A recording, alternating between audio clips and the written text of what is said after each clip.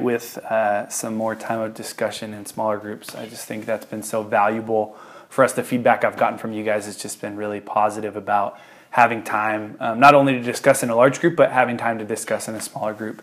Especially, I think, as we go through the book of Luke, there's just, Cassie and I approach in teaching is just going to be to let the word speak for itself. So there's going to be lots of room for discussion and conversation about it, which I think is so much more valuable than us coming with some sort of like, this is what it says and this is what you should do. I just think the Word of God has power to speak for itself. So if you do have a Bible with you, you can turn to Luke chapter 4. We're going to start in verse 1.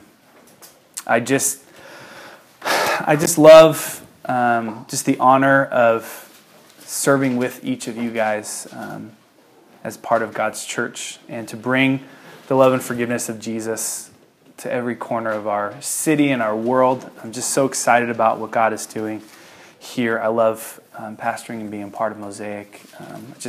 Sometimes I just feel like I need to say that to you guys, just how wonderful it is to be a part of community and to be a part of the church. And just God is just up to so many things. And even as we talked tonight in our groups, we can see even just the little things that God is doing in us. And sometimes when we don't take time to think about those or take time to talk about those, we can fall into this lull where we don't feel like God is doing anything. And the reality is God is constantly moving. He's constantly talking. He's constantly doing things even when we can't see it or recognize it. And I just think that's what's so wonderful about being in communities. We can share and see and view things in a different way. And so I'm just so excited about what God is up to. But before we jump into the passage tonight, just want to have a refresher from last week as we talked about John the Baptist.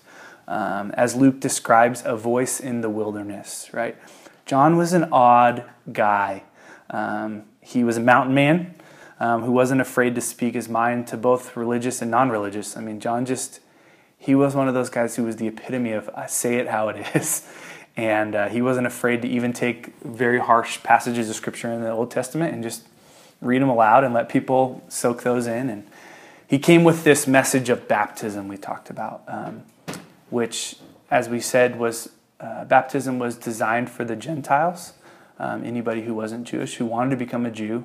At some point, they would have had to baptize themselves in water as a symbol of leaving their old life behind and walking in this new life of following Judaism. And so John not only welcomed Gentiles into baptism, he welcomed Jews into baptism as a symbol of them leaving behind their empty religion to find true relationship with this Jesus that was to come.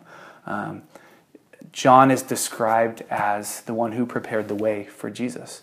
And so he definitely was breaking some ground and just really stirring some things up that prepared people's hearts for what Jesus was going to bring to them. And I think, for me, I think that John is an amazing example of what it looks like to have people in our lives who not only encourage us in our walks with the Lord, but also challenge us to be all who God made us to be. And I think that's such a great balance for us, right? We can have those people in our lives that they just say really kind things to us, but and that is so valuable. But we also need those people who would just say like, hey, like, that's not quite right. Like, we should talk about that and deal with that. We need people who will be honest with us in our lives in a loving way, but a way that just says, hey, I want to spur you on. As Scripture talks about iron sharpening iron, that we go up against each other in some good ways and just expose things in one another because we love each other and we want each other to look more like Jesus. And that's really what John did. That's what John modeled to us. And so tonight we're going to spend most of our time talking about the temptation of Jesus and learning how to defeat the temptations that are thrown our way. I was describing to some of you earlier this evening that this is about as spiritual warfare as I get. I'm not a uber spiritual, over spiritualized. Every time I get a cough or a cold, it must be the devil. That's just not how I understand Scripture, understand God or spirituality. But we are going to talk a little bit tonight about the enemy of our soul, that there is a real spiritual enemy that attacks us and comes at us and tries to trip us up and get under our skin and cause us to fall into these areas of sin. And he did it to Jesus unsuccessfully. But I think Jesus lays out some really good things that can show us how we can come against those temptations in our lives and not give in to the things that the enemy is throwing at us. So I just want to share kind of a silly example of this. But for me, I love food. I love good food. And I'm not talking about like kale salads or Brussels sprouts, okay? I love like really bad food. I love taco truck burritos. I love pizza. I love chicken wings, okay? I love food. Food is a real struggle for me sometimes. Cassie and I are trying, sometimes successfully, sometimes unsuccessfully, which I think is a beautiful picture of how we deal with temptation, sometimes successfully and sometimes unsuccessfully, to eat right and to do all of these things that seemingly lead you to like a longer life, to healthier and more productive like humanity. We're trying to do those things, right? To run and to go to the gym and to eat better. And I always feel like good food is really like my nemesis. It's like I love food so much. And it seems like it's only a call or a drive away, right? It's like, oh man, that taco truck is like 1 block from my house. It's so close. It's only $5, man. I got cash in my pocket. I could go get it right now, right? And I often find myself giving into the urges, and then it becomes like a landslide, right? It's like one poor choice turns into another poor choice, turns into like a week of poor choices and a month of poor choices, and then all of a sudden you're 50 pounds overweight and you're what they call obese. So it just happens fast. This is my life. And all joking aside, food is really a great temptation for me. And maybe food is not your nemesis, right? Maybe it's not what you battle against. Maybe it's being liked by everybody, having to be accepted. Or maybe it's about having all this money in the bank, or maybe it's about being the smartest person in the room with the greatest amount of degrees on the wall, right? Maybe it's pornography. Maybe it's being right when it comes to politics. But each of us has these nemesises in our lives where the enemy knows he can pick at us and try to get at us and trip us up, right? We all have our things. Which yours may not be food, but that's mine. So my question is, what is your spiritual nemesis? Our temptations and struggles can really be a million different things in this life. The world has so much sin it can offer us. There is no end to the amount of things that are at our fingertips constantly. But what I love about Luke 4 is that Jesus shows us another way. Jesus shows us a better way. Jesus shows us a way for us as humans, which he was one, to overcome the enemy's power to lure us into sin. And I'm so excited to just adventure in this scripture because I really feel like it's going to leave us with some real practical tools that we can put in our tool belt as followers of Jesus. I just think he approaches it so practically in this passage. So I've asked Brooke to read the first 13 verses here, and then we'll kind of come back and hit 14 through 30 towards the tail end. So. Then Jesus, full of the Holy Spirit, returned from the Jordan River. He was led by the Spirit in the wilderness, where he was tempted by the devil for 40 days. Jesus ate nothing all that time and became very hungry. Then the devil said to him, "If you are the Son of God, tell this stone to become a loaf of bread." But Jesus told him, "No, the scriptures say people do not live by bread alone." Then the devil took him up and revealed to him all the kingdoms of the world in a moment of time. "I will give you the glory of these kingdoms and authority over them." The devil said, "Because they are mine to give to anyone I please, I will give it all to you if you will worship me." Jesus replied, "The scriptures say you must worship the Lord your God and serve only him." Then the devil took him to Jerusalem, to the highest point of the temple, and said, "If you are the Son of God, jump off. For the scriptures say he will order his angels to protect and guard you, and they will hold you up with their hands so that you won't hurt your foot on a stone." Jesus responded, "The scriptures also say you must not test the Lord your God." When the devil had finished tempting Jesus, he left him until the next opportunity came. So we picked the story up right after Jesus had been baptized by John in the Jordan River. And it says that he immediately followed the leading of the Holy Spirit into the wilderness or into the wild, which sometimes I have a hard time, like God led him into the wilderness. Like that was a time that Jesus had to go through. And I think even for us, sometimes God leads us into wildernesses so that he can refine in us what he is doing for us, that he can do his work in us. And so he leads him into the wild for a period of fasting, which lasted 40 days and 40 nights, all while he was being tempted by the devil. Jesus was hungry, like he was human, right? Some people say like, oh, well, Jesus was God, so like he wasn't hungry or anything. Like, no, Jesus was super hungry, right? Why do you think the devil in this place asks him like, hey, I'm going to give you some bread, right? Like that, he obviously was going through those things. And like I've said over and over again, and some people have different opinions about this, I don't think Jesus had really a need for fasting. Or like the reality that we're withdrawing from food to better connect with God. I don't think he really had a need for temptation. It says later in the Gospels that there was no need for fasting of Jesus' disciples because the bridegroom was there. Jesus was there, right? They could physically be with God. So there wasn't a need for fasting in this period of time when Jesus was around. And also I don't think there was a need for temptation because Jesus was God. And he was and always will be perfect. And there are different interpretations of that. But I think, again, it's one of those moments where Jesus spends a great deal of time in the Gospels showing us what it's like to be a human who's trying to follow after God. He sets an example of what a Holy Spirit living life looks like. He literally is showing us like what those silly like 1990s arms bands said, like what would Jesus do, right? Like he's literally showing us that, as silly as those things were. And in the midst of the temptation of Jesus, I think we see three ways in which the enemy of our souls comes for us. Three tactics he uses to trip us up. And I think that these are as applicable as they were 2,000 years ago. They're the same. He uses the same tool belt, the same things to come after us. He's not as smart as he should be. And so the enemy uses these natural or primal desires. That's one of the first things he comes after Jesus with. To me, these are food, sleep, sex, or anything that satisfies our physiological body. Anything that comes after our physical nature. And so in our culture, we see an over-sexualization on TV. We see it in music and media. We see rates as high as 90% of men and a growing number of women struggling and consuming pornography on a regular basis.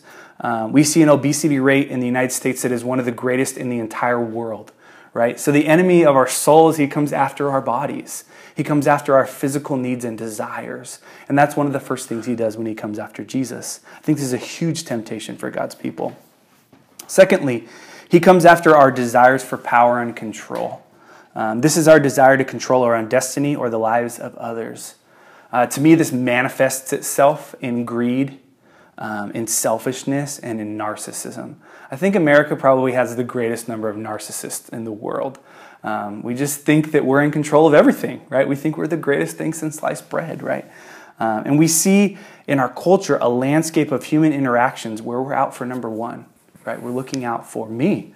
No one else is going to do that for me. I got to go get it. I got to go fight for it. Doesn't matter what it takes to get what I want. I'm going to go get it, right? I'm going to be the controller of my own destiny. I'm going to fight and I'm going to claw for whatever it is that I want, right? When the reality is that we're not in control of any of this, right? We're barely even in control of ourselves. I mean, we can live a life, we can make our decisions, but the world around us moves, right? God is in control of it, not us. We're not the puppet master in this scenario, as much as we might try to control. And third, the enemy comes out at us with fame and attention. This is our desire to have wealth, to be famous, or to be noticed, even if it's for the wrong reasons. I mean, we see like thousands of YouTube channels of people just doing stupid things to be famous, right? To be YouTube famous or Instagram famous or whatever it might be, right? We see a media landscape where we glorify those who make music or movies over those who serve other people, right? That these celebrities, as we call them, are more valuable than people who care for others. More valuable for nurses or doctors or pastors or teachers or these helping professions, right? We print magazines and have whole TV shows where we stalk the rich and famous. When they go to the grocery store, or go to the bathroom, or go on vacation, like we take pictures of them. We are obsessed with fame and with attention. And we spend our lives trying to gain attention from others in any way that we can, no matter what it costs our soul, right? Makes me think of... There was these movies that came out, and I don't even... They were a bad word. I'm not going to say here, but it was guys just doing stupid things like putting their hands in doors and slamming it, or going to the grocery store and like, jumping on top of the aisles, or like just doing really dumb things. And there was like a whole series of movies that came out, and they were all about just people gaining attention from dumb things.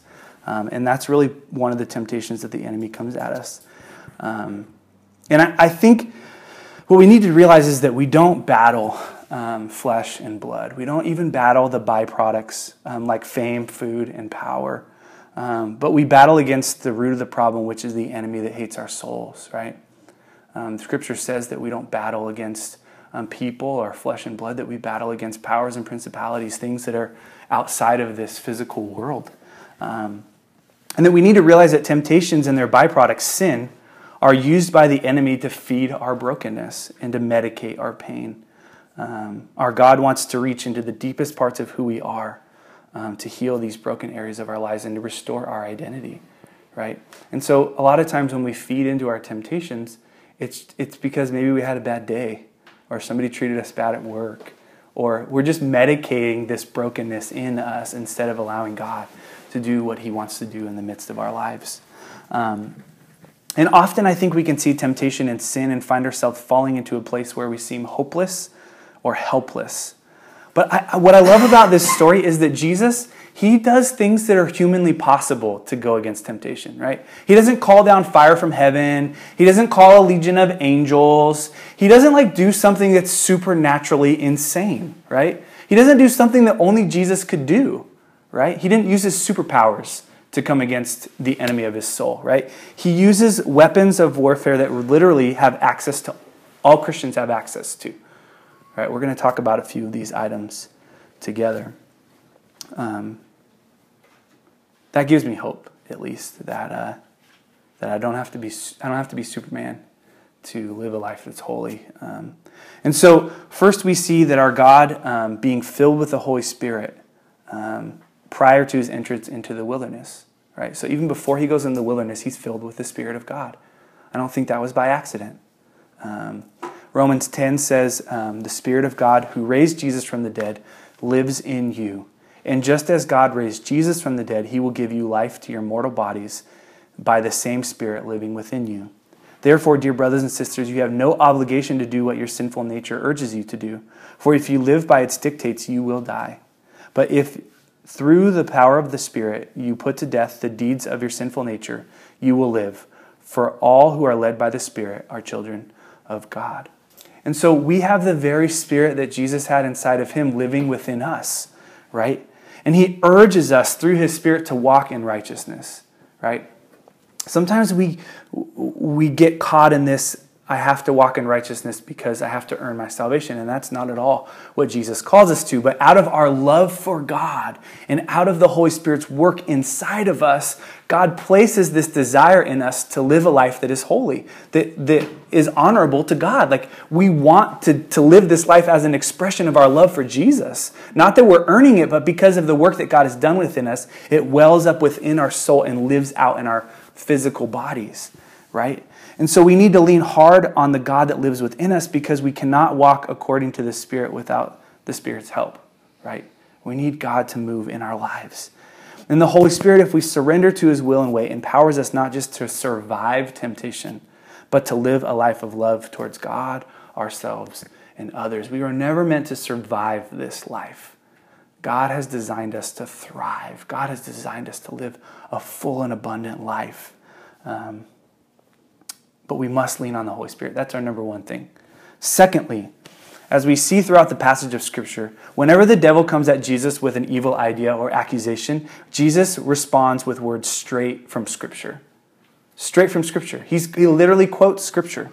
He uses the whole counsel of Scripture, every last word of it, understood in the context of a loving and mighty God, to defend himself from the attacks of the enemy. Even when the enemy in this passage uses Scripture in a twisted manner, he twists it and he uses it for his own workings, Jesus responds back with Scripture in the right context, right? I love how the Apostle Paul, again in 2 Timothy chapter 3 says, all Scripture is inspired by God and is useful to teach us what is true and to make us realize what is wrong with our lives. It corrects us when we are wrong and teaches us to do what is right. God uses it to prepare and equip his people to do every good work, right? And so Jesus was equipped with the Word of God. And we need to be equipped with the Word of God. We need to allow the Word of God to chew on us. I was just talking with Austin today we were talking about how God works and speaks in our lives. And for me, it's like, it's when God cuts me open. That's just how my life works. Like, he has to do open heart surgery on me, and it hurts at first. So, but I've accepted that. I've accepted that God's Word says things to me, and sometimes I just feel like I get punched in the face. In a good way, like, Tyler, okay, it's time to wake up to this reality. It's time to wake up to this truth. And he doesn't do it out of hatred or desire to hurt me, but he smacks me on the face with his Word, and it's good for me. And I have to allow myself to go through those experiences to equip myself. One theologian says, if we're ignorant of God's truth, we are poorly equipped to fight against temptation. So if we're ignorant of Scripture, we're setting ourselves up to fail. We must allow the Bible to penetrate our hearts and lives and shape us from the inside out, because it will do that to us. No matter how many times you read it and reread it and reread it, what I love about Scripture is that it's not dead, it's alive.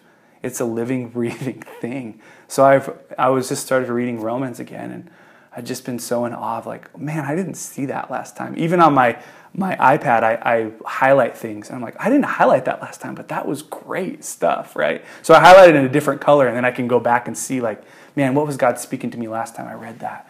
And the Word is alive in us. And when we do these two things, when we rely on the Holy Spirit and study the Word for ourselves, I believe that we can be more ready for the challenges and attacks that the enemy of our souls will bring against us. Let's continue our journey in verse 14 through 30.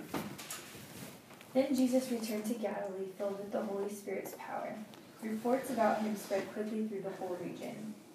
He taught regularly in their synagogues and was praised by everyone. When he came to the village of Nazareth, his boyhood home, he went as usual to the synagogue on the Sabbath and stood up to read the Scriptures. The scroll of Isaiah the prophet was handed to him.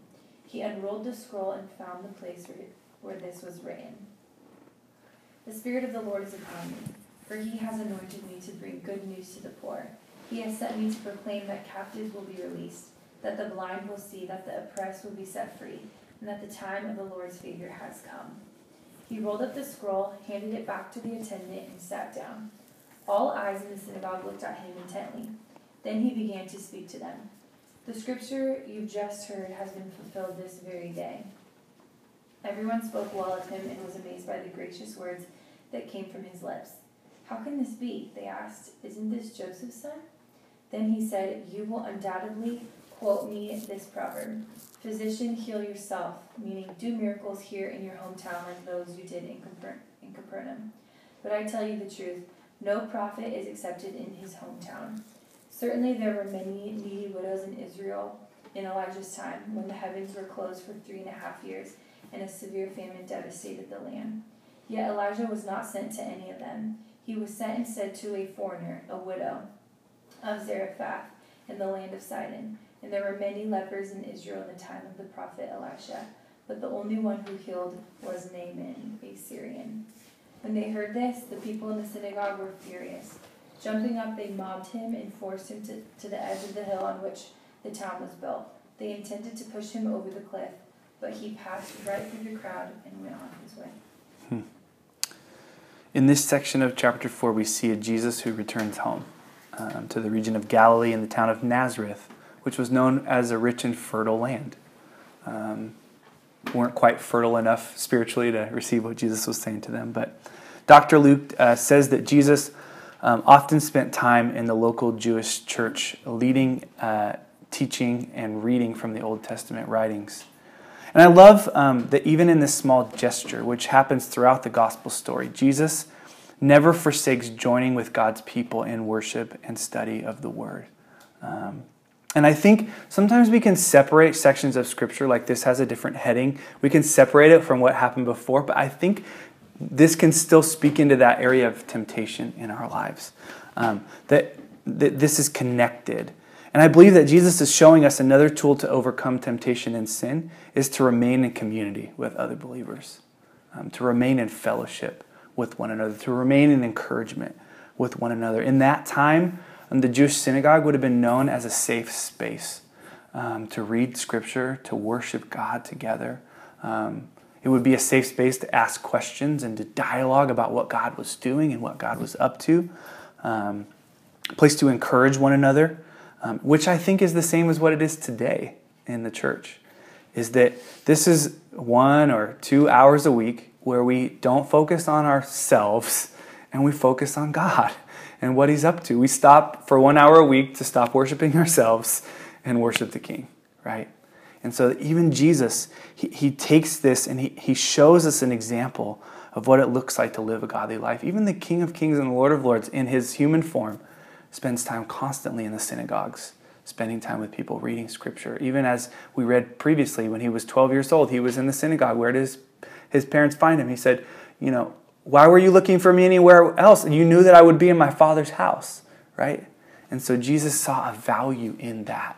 And I think it's valuable to us when we remain in community. We allow each other to encourage and strengthen and challenge one another. I think that builds us up. It strengthens us. It's like a good workout, right? It stretches our muscles and causes us to grow stronger. And the story goes on to say that Jesus read out of Isaiah chapter 61. And this is where Jesus gets in a little bit of trouble. And I'm not going to read the whole chapter 61, but you should go back and read it. It's super good stuff. Definitely for us today. But Jesus says, "The Spirit of the Lord is upon me. He has anointed me to bring good news to the poor. He has sent me to proclaim that captives will be released, that the blind will see, that the oppressed will be set free, and that the time of the Lord's favor has come." By reading this passage, Jesus is saying to His hometowners that He indeed is the chosen one, that He is the Messiah, that He is the Savior, right? To all of those kids He grew up in school with, to all of those parents who had Jesus over for dinner, okay? To all of Jesus' aunts and uncles and cousins and brothers and the store owner that Jesus bought His bread from, that when He was a boy, He interacted with these people. He came back and they were the first people in His life that He expressed His true nature to them, right? And He says even more than that, the Scripture you have just heard has been fulfilled this very day. It's fighting words to the Jews. That is blasphemy. If Jesus is not the Son of God and He says those things, what would have been earned to Him would have been a death by stoning. He would have been killed. And He was claiming to be equal with God, which would have been punishable by death. And the people who were Jesus' neighbors and friends, who grew up with Him and knew Him, they basically said, "How the heck can Jesus say this about Himself? We remember Him. He was just a little boy. He grew up in town and, He kicked the ball around with my kids and came over for dinner, right? How can this possibly be Jesus? How can He possibly be the Savior?" And then Jesus goes through, if He didn't want to go far enough, He goes through this monologue of how there's never been a prophet who's been accepted in his own hometown. And not only does He say that, He uses this imagery of a prophet who goes and instead of going to the Jews, he goes to the Gentiles. And He says the only one who really believed was a Gentile, and they were the only leper that God made clean in that season. Jesus is hitting some really hard religious and cultural taboos in this chapter. He's just hitting them all. And at this point, this is when the villagers pull out their pitchforks, so to speak, and the mob forces Him to the edge of a hill on which the town was built. They're ready to push Him off the cliff, which is not even the right way to kill Jesus. There would have been other ways that would have been more acceptable forms of killing somebody who was part of blasphemy. They just wanted to get rid of this guy. So the same people that Jesus grew up with wanted to throw Him off a cliff, right? And they were trying to throw Him off the cliff. And Jesus, even in His love and mercy, I think what I love about Him is He has a way of stirring us up with challenges and hard topics so that we can see the change that we need in our lives. I know that for me, as a Pharisee, that's the reality, is that in a lot of ways in my life, I'm a Pharisee. And that's how I live. That God challenges me to live a life that looks more like my Savior, that he challenges my thinking. He challenges the way that I'm living. He challenges what's going on in my heart. God is constantly spurring me on and spurring us on and letting us leave behind our religiosity so that we can have a relationship with him, so that we can have more intimacy with him. And that's what he was doing. And in the midst of this moment, Jesus does this incredible miracle that I think we totally pass over. It's like he floats through these people. There's like a mob around him. He's at the edge of a cliff. And Jesus, I don't know if he like turns invisible and goes like through them. I don't know if he like rides a cloud over the top of them. I don't know if he just walks through them and they're like trying to grab him. He's like a spirit or something and they're trying to grab him and they just can't hold on to him. But Jesus just goes right through these people. There is no logical explanation about how this happened besides the fact that Jesus has superpowers, right? Which is so cool. And that's where we end this evening, is just with a Jesus that is beyond our understanding, beyond our minds, beyond what we can comprehend or understand.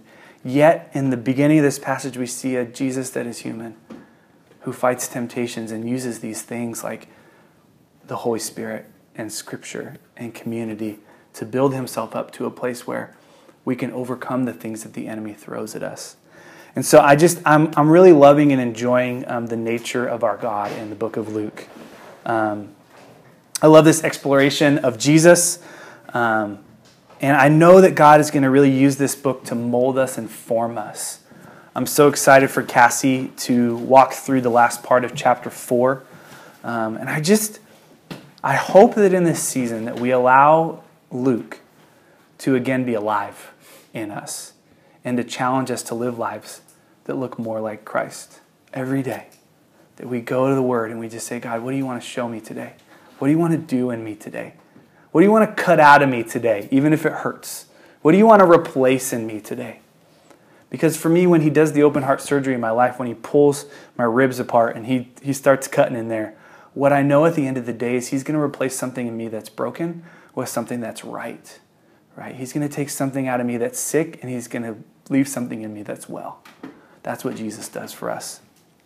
And so tonight we're going to finish with a time of